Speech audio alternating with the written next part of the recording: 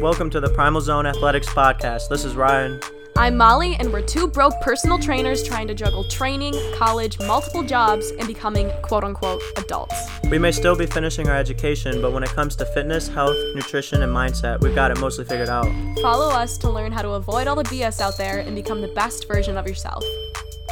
Hey guys, it's just me today, just Molly, and I'm going to be talking a little bit about diet culture and why it makes us fat, how it takes away the joy of eating and connection, and just honestly makes one of the simplest pleasures in life totally toxic. So I'm going to start with a couple of my own experiences. Being a trainer, you're introduced to a lot of different ways of how people view health.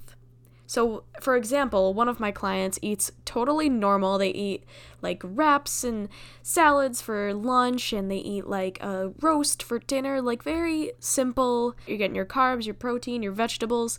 Very simple way of eating. They eat with others, and they just honestly have a very balanced relationship with exercise and food. And I've also had clients that are terrified of food. I've had clients that are terrified of carbohydrates. I've had clients that are terrified of eating fat.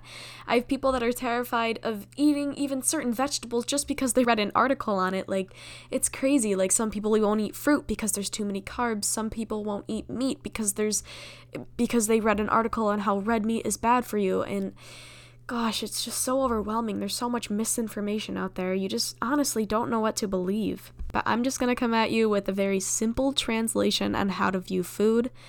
All foods are friends, but we hang out with our best friends more than we do with, the friends that you see every once in a while. Like, that one friend that like every single time you see each other, it's like nothing changed. Like, you just get right back on track. For me, that's French fries. It's like, I don't see my best friend every day. I don't eat French fries every day. But every single time I eat French fries, I'm like, damn right. That's why I made French fries. They're damn good, And here's the kicker. So you're going to eat your French fries, and then you're going to move on. You're going to leave the restaurant, and then you're going to be like, all right, cool. Let's go to bed, and let's wake up, and let's eat oatmeal, and go to the gym, and blah, blah, blah. You don't think about French fries all the time. So if you were to leave your best friend and be like, oh my God, I just need 5 more minutes with you. I missed you. I never see you. You need to stay with me. I can't live without you. And then you leave the restaurant and you just keep thinking about your best friend, and you text her and you're like, girl, I miss you. Like, I wish we hung out more. And if you just saw your best friend every once in a while, if you just eat French fries every once in a while, you wouldn't have to miss them. Like, you're not going to see them for another 5 years, even though you're probably going to see them in a month, but you're like that creepy friend that like is really obsessed with the other person. And yeah, you get me. All of that nonsense to say this: everything in moderation. It is my absolute pet peeve when I bring something somewhere like, oh yeah, I was literally just snacking on popcorn at work one day, and this guy was like, I'm gonna go home, and why aren't you eating chicken and rice as a snack? I'm like, because I usually don't snack. I usually don't have chicken and rice ready for me to snack on at work. I'm sorry, I'm not a psycho. But if you comment on what someone is eating, especially, you don't know if they struggled with something like orthorexia, bulimia, anorexia. There's so many different eating disorders, and you don't even have to have an eating disorder to have an unhealthy relationship with food. And I think a lot of people don't realize that and how important that can be for somebody. For some people, eating pizza is actually healthier for them than eating a salad because they've been restricting for years and years, and they are working so hard to break these patterns ingrained in their mind, and eating pizza for them is a win. For other people, eating a salad is a win because they've had patterns and habits that have affected their health so much that they don't have any other choice but to lose weight. It's not anybody else's business why somebody's eating something. Sure, if somebody comes to you and asks for nutrition advice, you're gonna want to know what they're eating so that you can actually give them helpful feedback. That is, if you're actually qualified and not just Dave from the gym who looks jacked and actually just eats like Fruity Pebbles and protein shakes all day. But I digress. For the love of God, leave Becky and her salad alone in the break room, please. Alright, if you couldn't tell, I'm very passionate about this, and I'm just talking way too much. I apologize, but now we are moving on to the social media aspect of diet culture, which is probably the most prevalent one. So I follow a lot of fitness accounts, which is all fine and dandy. When you go on that explore page, the dangerous one that tells you you're fat, most of them say things like eat this, not that, and they say lots of different trendy things like fit detoxes. We all know that your fit tea is not going to work. We all know that the magic pills don't work. I think that's getting more well known, which is a fucking miracle, excuse my French. But there's still an emphasis on eat this, not that. So I'm just going to get into that real quick.